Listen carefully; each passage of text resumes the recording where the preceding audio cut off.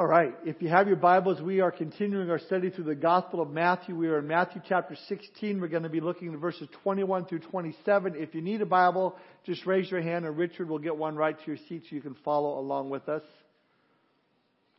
Matthew 16, verse 21 through 27.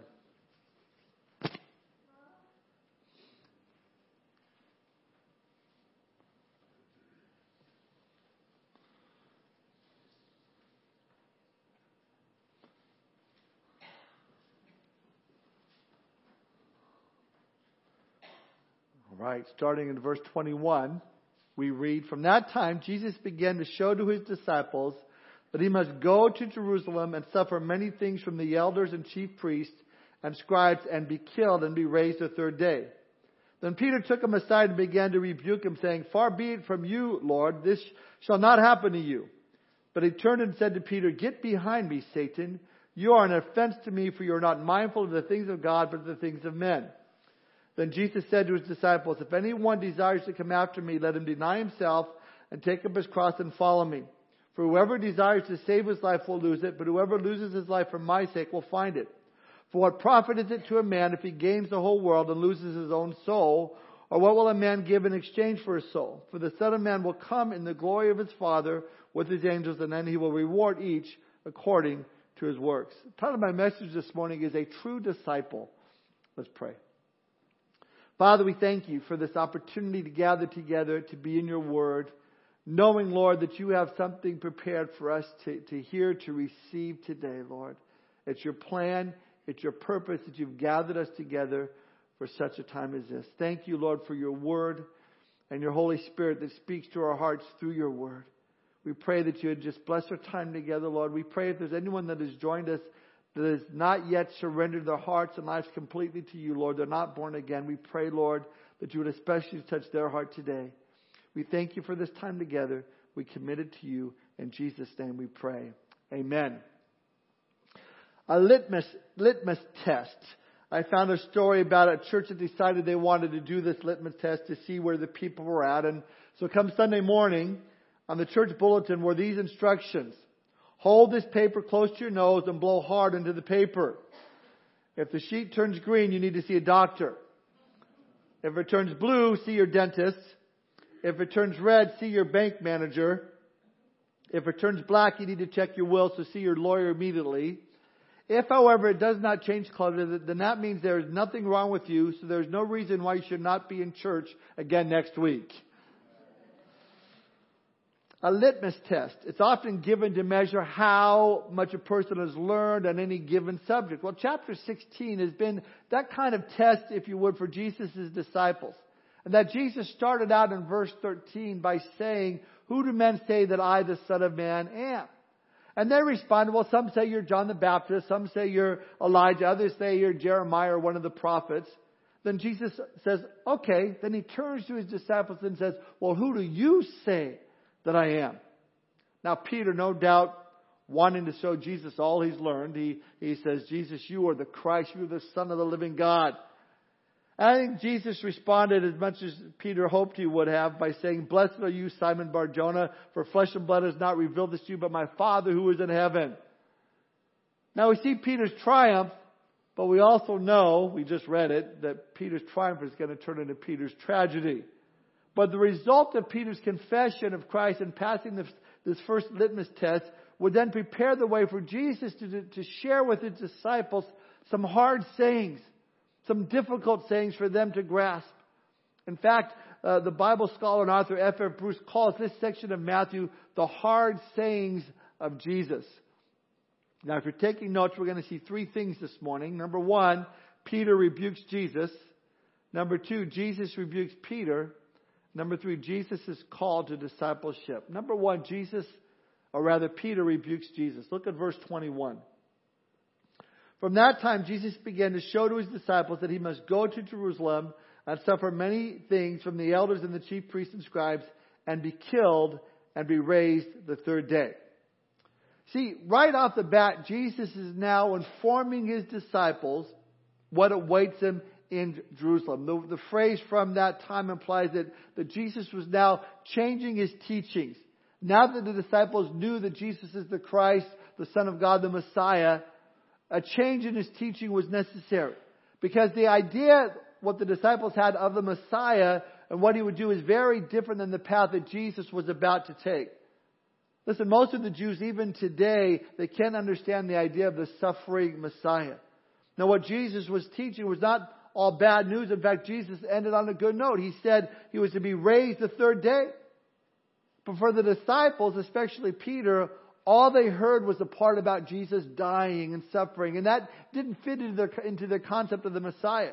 And so Peter stepped out, and it says in verse 22, then Peter took him aside and began to rebuke him, saying, far be it from you, Lord, this shall not happen to you. Now I can picture Peter, this big burly fisherman who loved Jesus, and Jesus is talking about his death, and Peter's, man, he's going off of a high here. I mean, he just said, Peter, man, you're doing great. And then so he says, Jesus, come here. I got to talk to you here. And he pulls him to one side and says, I know you're God in the flesh and all, and I know you're the Messiah and all things, but this whole thing going to Jerusalem and dying, no, that's not going to happen. No, I don't want to see that, no. I'm convinced that Peter really thought that he was helping Jesus out here. I also can't help but think Peter thought he's about to get another attaboy, Attaboy, Pete, blessed are you, Simon Bar-Jonah, you've done it again. Way to go. That's why you're one of my favorite disciples. And I picture Peter looking at the other disciples as if to say, here it comes, here it comes. And Jesus turns to Peter and says in verse 23, get behind me, Satan. You are an offense to me, for you're not mindful of the things of God, but the things of men. Maybe Peter's face went from smiles to, oh.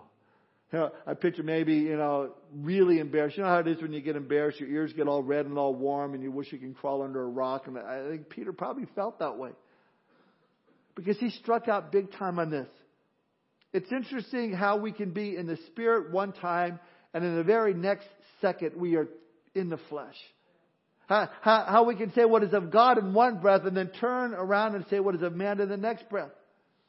The problem is when we come to Christ, we become spiritually bipolar.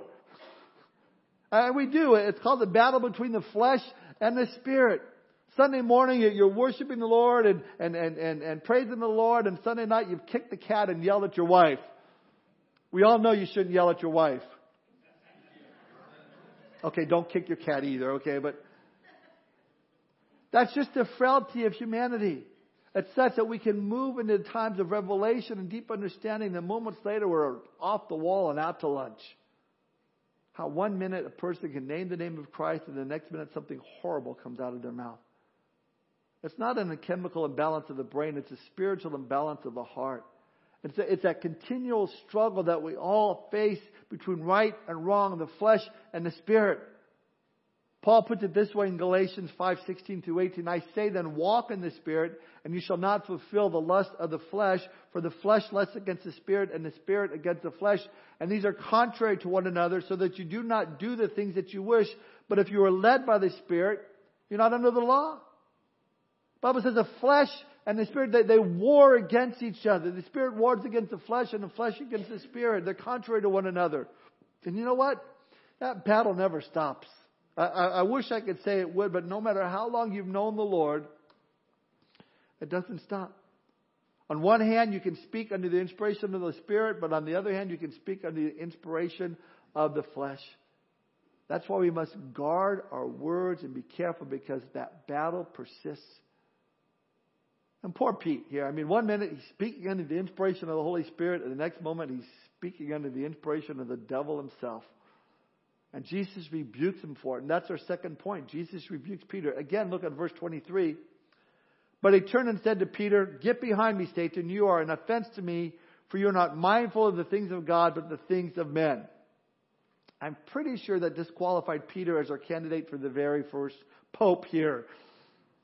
One of the qualifications for the papacy is infallibility on spiritual matters. And obviously, if Jesus calls you Satan, you didn't get something right. Now, that's not to say that Peter was demon-possessed either. Don't use this scripture as to teach that Christians can become demon-possessed. They can't. It's not biblical. That's not what's happening to Peter here. Jesus rebuked Peter because Peter was aligning himself with Satan's ways, Satan's philosophies. Remember when Jesus was tempted there in the wilderness in Matthew chapter 4? And the devil came to him and said, I'll show you all the kingdoms of the world. They can all be yours if you just bow down and worship me. And Jesus said in Matthew 4:10, away with you, Satan, for it is written, you shall worship the Lord your God, and him only shall you serve. Satan was telling Jesus, you don't have to go to the cross. I got the title deed of the earth right here. You don't have to suffer and die for the sins of the world. I'll give you all the kingdoms of the world if you just bow down and worship me. You don't have to go to the cross. Instant gratification. Jesus refused. Praise the Lord. But isn't that the world in which we live in today? Everything is, I want it now. I got to have it now. And so Peter is saying the same philosophy. And Jesus says, I've heard that voice before. I recognize it. It's a voice of Satan, because the philosophy that you're promoting, Peter, is a satanic philosophy. It's a philosophy of comfort and not sacrifice, of self-centeredness and not self-denial. Peter says to the Lord, spare yourself. Go for the comfort, not the sacrifice. And Jesus rebukes him. You're an offense to me, for you're not mindful of the things of God, but of the things of men. And what that means, it's pretty easy to figure out. Sacrifice or comfort. It really is a choice. Most people, we choose comfort. Most people run away from hardships. Most people run away from pain. Most people run away from sacrifice. That's just the way we are as humans. We do everything we can to avoid that, and we push such a high priority on our personal comfort. But Jesus is saying, man, that way of thinking, you're thinking like a man. You're not thinking like God would have you to think. Sometimes doing things for the Lord takes us out of our comfort zone. Walking up and sharing, the gospel with someone downtown on the GO team. I mean, that could take us out of our comfort zone. I don't know. This guy is kind of scary. All right. Okay, Lord, just give me the words to say. I'm uncomfortable about this, Lord. But the Lord gives you His Spirit and the power to go and do that. But see, we have to decide, Lord, it's not about my comfort. It's about me serving you. Help me, Lord, to think like you think, Lord. Peter meant well.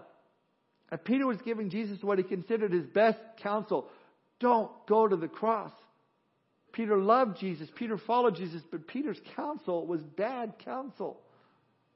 Now I want you to remember this. Not all of the counsel you're going to receive from well-meaning Christians is God-inspired. Be careful what you hear. I mean, Jesus even said, take heed to what you hear. Take heed to how you hear. When you go to someone for advice or counsel, check it out with what the Word of God says. They may give you advice that sounds good. Oh, that sounds good. But what does God's Word say?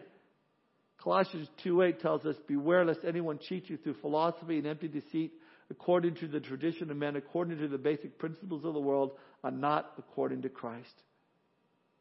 Now this brings us to our third point that we're going to camp out for the rest of the study, and that is number 3, Jesus' call to discipleship. And this is where we get to really the hard sayings of Jesus. In verse 24, Jesus turns to His disciples and He lays out the litmus test of being a true disciple of Jesus Christ. Look at verse 24. Then Jesus said to His disciples, if anyone desires to come after me, let him deny himself and take up his cross and follow me. So Jesus, speaking of the cross, and Peter trying to deter him from the cross, Jesus then turns to His disciples and says, look, this may not fit in your concept of the Messiah, suffering and dying, but if you're going to follow me, it leads to the cross. And then He says, if you're going to follow me, then there are 3 things you must do. Jesus said, you must first deny yourself. You must deny yourself. Now, we don't hear a lot of that today, do we? The idea of denying oneself and taking up one's cross in order to be a disciple. I read someone calling it's like having self-denial in a selfie world. Jesus put it this way in Luke chapter 14, verse 26. He said, if anyone comes to me and does not hate his father and mother, wife and children, brothers and sisters, yes, and his own life also, he cannot be my disciple. Now, is that radical or what? Is Jesus saying that we have to hate someone? And in other places He said we should love others. What is He saying there?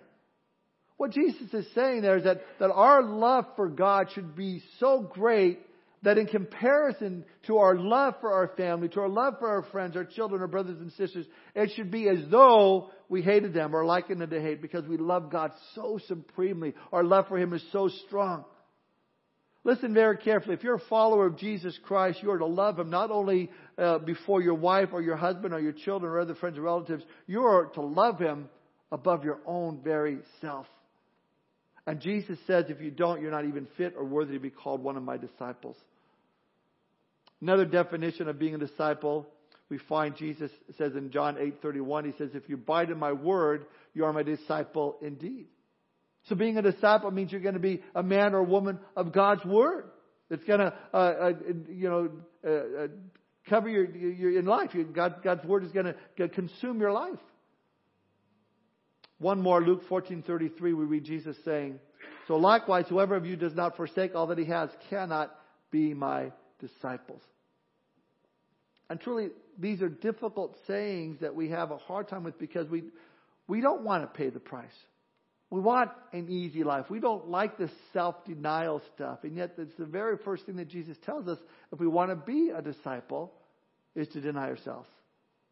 It's a foundational issue here. And really, we all have a choice in life. We can either live for ourselves or we can deny ourselves. Again, you don't hear many messages like that today. It seems I hear a lot of messages about the need for a positive self-image. I need to have a greater sense of self-worth. I need to have self-love. I need to have more self-esteem. You hear that a lot. That's what I hear. But you see, Jesus is laying down the terms of discipleship that are for every single person who names the name of Christ. And the truth is, we don't like this doctrine because we live in a world that today is very, very self-centered. Everything we do is centered around ourselves. Social media, what's it about? All about ourselves, our phones. We take selfies. When you look into a group picture, what do? You look for yourself. Oh, what do I look like? Listen, the great barrier to being a disciple of Jesus Christ is summed up in one word, and that is self. If we want to be His disciple, we must deny ourselves. I read of one Christian author that said this: the Bible makes a person feel good about themselves. Christianity is an adventure of self-discovery that helps believers to become aware of their innate goodness. Really? What Bible are you reading? I mean, what about James 4, verse 8 and 9, where it says, cleanse your hands, you sinners, and purify your hearts, you double-minded. Lament and mourn and weep. Let your laughter be turned to mourning and your joy to gloom. Now, I ask the question, does God want us to feel good about ourselves when we're living in sin? Do I need to have this positive self-image if I'm disobeying God? And what about self-esteem? I read a bulletin blooper that said this: low self-esteem support group meets Thursday from 7 to 8:30 p.m. Please use the back door. What about self-esteem? Well, it seemed like the Apostle Paul had a little bit of trouble with self-esteem. I mean, what kind of self-esteem is it to say, oh, wretched man that I am, who will deliver me from this body of death? Romans 7:24. What kind of self-esteem is it when Paul says that I know that nothing good lives in me, that is in my sinful nature. I want to do what is right, but I can't. So, Paul, you have a problem with self-esteem. Or the Pharisee and the tax collector. Remember that story? They both went to the temple to pray, and the Pharisee seemed to have pretty good self-esteem. He prayed, I thank God that I'm not like other men. But the tax collector wouldn't even lift his head, but just said, God, be merciful to me, a sinner. Who did Jesus hear? The man with high self-esteem or the man with low self-esteem? The man with low self-esteem. Listen, this whole self-esteem stuff that's in the world today is definitely a belief system that is contradicts the clear teachings of Scripture. But see, God's Word said it would be like this in 2 Timothy 3:1. It says, but know this, that in the last days perilous times will come, for men will be lovers of themselves. Man, we're seeing that today. Now, it's not unique to our generation. It goes all the way back to the Garden of Eden. There, when Satan came to Eve and essentially appealed to her selfish nature and said, go ahead, eat of this fruit. And when you do, your eyes will be opened and you'll be like God, knowing good and evil. No, when it comes right down to it, I mean, it goes back even further for Satan himself. His pride, his arrogance, his self-centeredness, brought him down. Isaiah chapter 14, we have his self-centered attitude displayed for all to see. It says there in verse 13 and 14, for you have said in your heart, I will ascend into heaven. I will exalt my throne above the stars of God. I will also sit on the mount of the congregation on the farthest sides of the north. I will ascend above the heights of the clouds. I will be like the Most High. He's got some serious eye problem going on there. And the Lord said, you'll be brought down to the depths of the pit. Yeah, he had an eye problem that no optometrist or ophthalmologist would ever solve. And there's a lot of people today with the same eye problem. They're obsessed with self. But listen, the Bible doesn't identify low self-esteem as a problem. I don't think the greatest need for humanity is to have a good self-esteem. The Bible defines self-love as our problem. Now you say, wait a minute, don't we need to love ourselves more? I mean, Jesus says, love your neighbor as yourself. Is he teaching that we need to love ourselves more? No, that's wrong. Jesus is teaching you already do love yourself. We don't have a problem with that. We do love ourselves. So Jesus is saying you need to love your neighbors as much as you already obviously love yourself. And we do. I mean, look how long we spend in the mirror just getting ready to come to church in the morning and fixing your hair and getting this on. And you know, we love ourselves. I like this. There are people that say, well, no, I don't love myself. I hate myself. I'm ugly. I just don't like the way I look. And I don't like my personality. And I have no talent or ability. Well, if you really hated yourself, then you'd be happy about all of that. I mean, if you hated yourself, you know, I'm so happy. You'd be happy you're ugly. You're happy that you're not happy. You know, you're happy you have no talent. You're happy that you have a lousy personality because I hate myself and you could really care less. But see, that's not the problem. The problem is we love ourselves. And you're distressed by the fact that you're not the person you want to be. You see, you love yourself. I love myself. We all love ourselves. But that's why Jesus says, if you want to be my disciple, deny yourself. He didn't say love yourself. He didn't say have a positive self-image. He didn't say you need great self-esteem. He said deny yourself. That's what we need to do because that's what gets in our way of a relationship with the Lord. That's why Jesus is telling our first step in being His disciple is self-denial. The self is dethroned. Your goal, your plans, your ambitions have to be subject to God's perfect plan and will for your life. And what that simply means is I want God's will above my own. Now, I don't see the negative in this. Deny myself. I got to give up all these things that I find enjoyable or pleasurable. I can't have any fun anymore. I got to have this sour disposition and I got to be like Eeyore. Don't mind me. I'm just denying myself and following Jesus. That's not it. Listen to what Jesus says in verse 25. For whoever desires to save his life will lose it, but whoever loses his life for my sake will find it. You deny yourself, you're going to find life. You lose your life, you find it. That doesn't mean you're going to have a miserable existence. Quite the contrary. You'll live the most joyful, effective, powerful, abundant life possible because you will essentially exchange your life for the life that God has for you. You'll exchange your plans for God's plans. You'll say, not my will, but yours be done. Then that will bring you to the level that the Lord has for you, the level that life was meant to be lived. So He says, deny yourself. Then number 2, or B, He says, take up the cross. Now there's a sense in which that kind of means the same thing. But they also kind of build on top of each other. Because here the idea of cross bearing is not so much the yielding of your will, but the actual dying to yourself. Voluntarily taking on identification with Christ and His suffering. It means that you're willing for the cause of Christ to suffer any pain or any shame for whatever He may call you to do or to be. Listen, when Jesus says take up your cross, it's not the inevitable problems of everyday life that people think it is. You hear someone say, well, I have a bad marriage and that's just my cross to bear. I heard of one guy who said his mother-in-law was his cross to bear. That may be a problem, but it's not your cross to bear. That's not what Jesus means. Take up your mother-in-law and follow me. That's not what Jesus is talking about here. He's not talking about some physical infirmity or a bad marriage or a boss or a job or something of that nature. But the cross that He's talking about is the same for every man and every woman. It's not just what bothers you or troubles you in life. The cross speaks of one thing. And the people of the culture Jesus was speaking to would have immediately recognized what that is. The cross speaks of death. I mean, today Jesus would have said, if anyone desires to come after me, let him deny himself and take up his electric chair and follow me. Today we don't see people with, diamond-studded electric chair necklaces, do we? You don't, I don't think I've never seen an electric chair necklace. Go to Mardell's on sale, gold electric chair pins, or nice pictures with an electric chair on it and a nice little verse underneath it.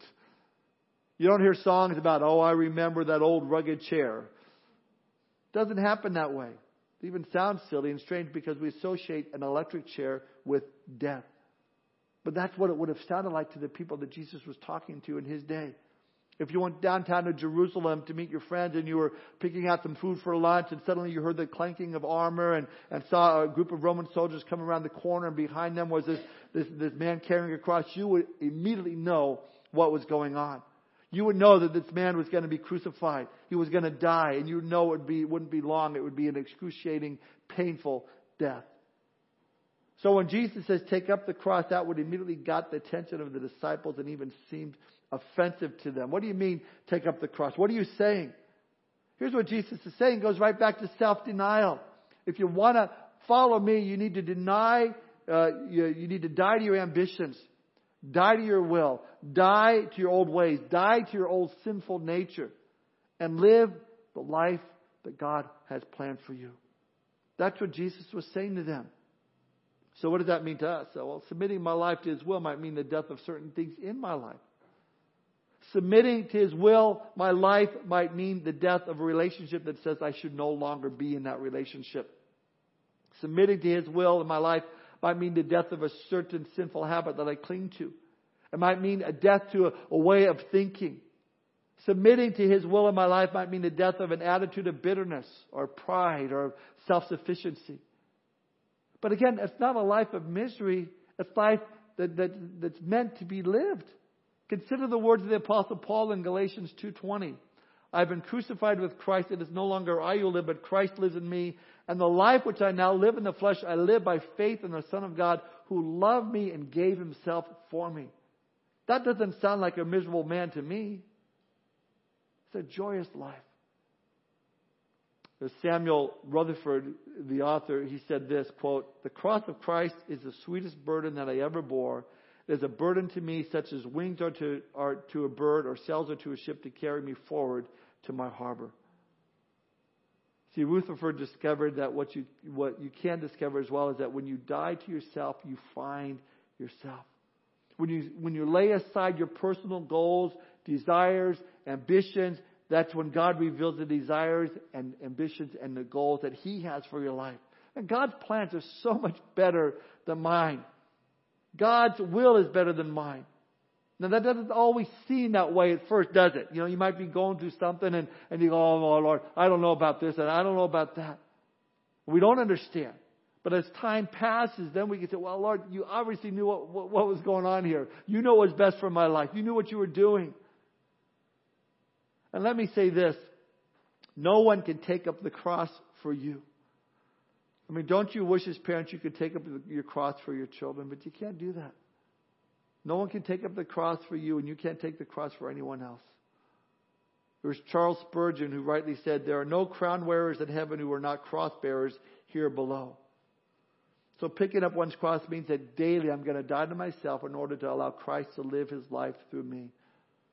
So that we eventually will come to that point in our Christian walk where we totally and fully can say, not my will, but yours be done. See, again, we don't like hearing, about the cross. We'd rather hear about how to be successful in business or how to overcome an eating disorder or how to be prosperous. We'd much rather have these nice pep talks in church and to talk about the cross. Because the cross means I need to die daily to myself in order to allow Christ to live His life through me. Again, it goes back to self-denial. It's making our relationship with Jesus our passion. The cross means that I'm to die to self and daily submit myself to His will. And finally, the third thing that Jesus says will determine if you truly are His disciples. He said, A, deny yourself. B, take up your cross. C, follow me.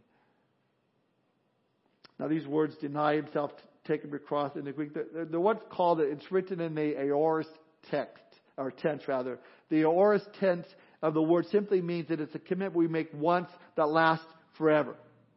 So denying himself, take up your cross is what's called the aorist tense of the word. But when it comes to the word follow me, that's in the present tense.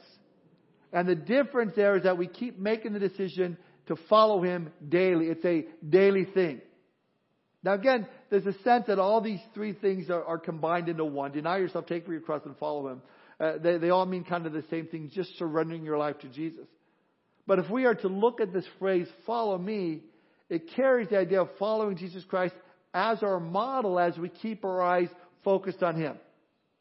Actually, the phrase means follow with me. Jesus is strongly communicating His desire for you to experience that friendship and that companionship that we can have in Christ. And as a disciple, it's necessary that you do that.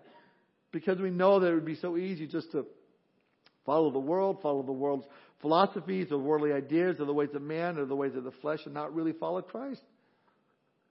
You see, to follow Christ means the things that characterizes the life of Christ should characterize my life. In other words, that which is true of Jesus should be true of me if I'm following Christ.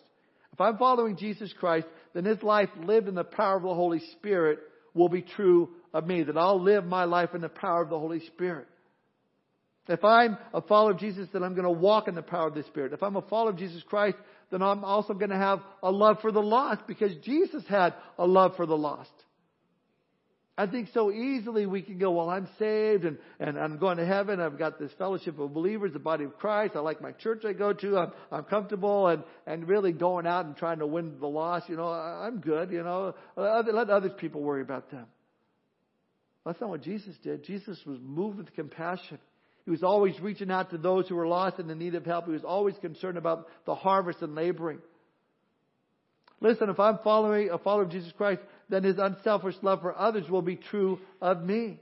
And if I'm following Christ, then His sacrifice will be mine as well.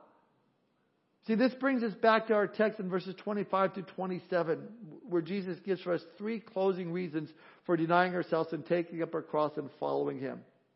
Notice that they all start with the word for. Look at verse 25. For whoever desires to save his life will lose it, but whoever loses his life for my sake will find it. Verse 26. For what profit is it to a man if he gains the whole world and loses his own soul? Or what will a man give in exchange for his soul? For the Son of Man will come in the glory of His Father with His angels, and then He will reward each according to his works. All 3 of those verses are reasons why we should deny ourselves, take up our cross, and follow Jesus. Verse 25, he says, for whoever desires to save his life will lose it, but whoever loses his life for my sake will find it. You hear people say, well, I'm trying to find myself. Now, the biggest pursuit is self. Jesus says, if you want to find yourself, lose yourself. The real secret to life is losing your life in Jesus. It's about allowing Jesus to have free rule and reign in your life. As John the Baptist said, He must increase and I must decrease. The world says, be all you can be. Jesus says, follow me and let me make who I want you to be. To lose yourself in Christ is where you find life. Far too many people today name the name of Christ, they claim to know Him, but they say, I follow Jesus, but their actions, what they're really saying is, I do what I want. I just do what I want. I think of the young man that came to Jesus and said, Lord, I will follow you wherever you go. And Jesus says, well, foxes have holes and birds in the air have nests. I don't have anywhere to lay my head. Do you know that guy turned around and went in the other direction? Oh, second thought, I won't follow you. Then another guy came, and this time Jesus said, follow me. And the guy said, Lord, I really want to follow you, but permit me to bury my dad first. The poor guy's, dad's dead, and he wants to bury him. And Jesus said, let the dead bury the dead. You follow me. Or that's pretty harsh. The poor guy's dad is dead. All he wants to do is bury him. No, that's not the case. The dad wasn't dead. The young man simply was saying, I'm not ready to leave home yet. I'm not ready to break those ties. When my dad gets all old and eventually dies, then maybe I'll follow you. Jesus said, let the spiritually dead bury the physically dead. You come follow me. Another guy came to Jesus and Jesus said, follow me. And the guy said, Lord, can I just go home and say goodbye to my family? Now, what's wrong with that? Jesus said, no man after putting his hand on the plow and looking back is fit for the kingdom of God. Because what that guy was saying was, Lord, me first. That's an oxymoron in itself. You can't say, Lord, me first. If He's the Lord of your life, you will follow Him. Now, you can go out and try to find your life. You could party. You could do things that you thought you always wanted to do, and you'll lose out. How much better to lose your life to really find what life is all about? See, it's all about Jesus. And here's the irony. The more you live for yourself, the more miserable you'll be. But the more you say, Lord, I'm going to be a living sacrifice. I'm going to live for you completely, wholeheartedly, and totally. Well, then the more abundant life you'll have now and on into eternity. Then Jesus gives a second rationale. He says in verse 26, for what profit is it to a man if he gains the whole world and loses his own soul? Or what will a man give in exchange for his soul? In other words, how satisfying do you think it'll be to be the richest man in hell? How satisfying do you think it'll be to be the smartest man in hell? See, if you think attaining all these highest ambitions, you lose your soul, how does that help you for eternity? What does it profit you? It was J.D. Rockefeller, the richest man in the world at one time. When he died, a reporter asked the estate manager, how much did Mr. Rockefeller leave behind? The answer, everything. Can't take it with you. There's no U-Hauls in heaven. Paul the Apostle in the book of Acts chapter 20, verse 22 through 24 said this, and see, now I go bound in the Spirit to Jerusalem, not knowing the things that will happen to me there, except that the Holy Spirit testifies in every city, saying that chains and tribulations await me. But none of these things move me, nor do I count my life dear to myself, so that I may finish my race with joy and the ministry which I received from the Lord Jesus to testify to the gospel of the grace of God. Paul says, I don't count my life dear to myself. All I want to do is finish the course, finish the path that God has set before me. Jim Elliot, along with other missionaries, were called foolish because they tried to go to the Ecuadorian jungle because they wanted to reach out to the Auca Indians. And later, he and all the other missionaries were all martyred, speared to death, killed by trying to reach these very primitive people. But here's what Jim Elliot said. He said, no man was a fool to give what he cannot keep in order to gain what he cannot lose. If you gain the whole world, Jesus said, and yet lose your soul, it profits you nothing. And then finally, the third reason we should deny ourselves, take up our cross and follow Jesus, he says in verse 27, we'll close with this. For the Son of Man will come in the glory of his Father with his angels, and then he will reward each according to his works. I like the way Luke puts it in his Gospel, chapter 9, verse 26. Luke adds this. He says, for whoever is ashamed of me and my words, of him the Son of Man will be ashamed when he comes in his own glory and in his Father's and of the holy angels. I like that because we know that there are Christians who try to be secret agent Christians. They believe in Jesus, but they just don't want other people to know about it. They don't want to be vocal about their faith. They don't want to bring up the Bible because it might offend someone, and they don't want to be, looked at as a fanatic. But Jesus says, listen, you can't be my disciple and be ashamed of me at the same time. If you don't take seriously Jesus' call to the cross to deny yourself to follow after him, then you're not going to hear him say, well done, thou good and faithful servant, enter into the joy of the Lord. Now, these are heavy things. These are words that our flesh doesn't like to think about or hear, and we don't like to stop and think about self-denial and cross-bearing and following Christ and obedience daily and surrendering our life to him. These are hard things to preach about. But you see, it's a litmus test for all of us to see where we are at this morning. And we need to ask the Lord this morning to show us where our hearts are at, because if you're a believer today, there's only one kind of believer. If you're a follower of Jesus Christ, there's only one kind, the kind that denies himself or herself, takes up your cross, and follows Christ. I mean, have we been claiming that we have a relationship with him without truly giving our lives completely over to him? Have you been trying to find happiness by chasing after worldly pursuits? Have you attempted to find fulfillment to what this world has to offer? If so, Jesus has a word for you. It counsels you, go the other way. Deny yourself, take up the cross, and follow him. Then you'll be a true disciple. When a person comes to Christ, genuinely meets Jesus Christ, he or she cannot leave that old life fast enough. Those old habits, those old standards, old practices are no longer appealing to you. Your old desires come up empty, unfulfilling, and you realize you gladly leave it behind. That's if you're truly following Jesus. As we close this morning, maybe you're here and Jesus has invited you to come and follow him, but you've never really made that break from the world and your old ways. Jesus is calling you out this morning. He wants to be your Lord and your Savior of your whole life, not just a part, but he also wants to be your friend and companion. And he's saying to you this morning, deny yourself, pick up your cross, and follow me. And as you do, as you give him your plans and your goals in your future, he will exchange it for his plans and his goals for your life and his future for you. As Jeremiah 29:11 says, for I know the thoughts I think towards you, says the Lord, thoughts of peace and not of evil, to give you a future and a hope. God's got a great future for you, and it's good. His thoughts towards you are thoughts of peace. But it all comes back down to the cross and what Jesus did for you upon the cross. And if you don't have a relationship with Jesus Christ this morning, I pray that you don't leave here without making that commitment to Him. And if you do, but you haven't been completely sold out to Him, there's a wake-up call for all of us. Lord, I need to give it all away. I need to lose it all for you, Lord. Whatever it takes, deny myself, take up the cross, and follow you. Let's pray. Father, we thank you for this time this morning, Lord. We thank you for your word. We thank you, Lord, for your Holy Spirit that shows us within our lives, Lord, what we need to work on, Lord. And Father, I pray if there's areas in my life and our lives, Lord, that we are not denying ourselves, and Lord, we're actually maybe feeding our flesh instead of putting to death our flesh. Lord, help us to see that. Help us to turn from it, Lord, and turn towards you. Lord, if we're not crucifying that flesh, Lord, help us to see it. Lord, help us to follow after you wholeheartedly, holding nothing back. Lord, help us to be focused on you. And Father, finally, if there's anyone here that is yet to surrender their heart and life to you, I pray, Lord, that they would do so this morning. That come to know you as Lord and as Savior. We thank you for this time. In Jesus' name we pray. Amen.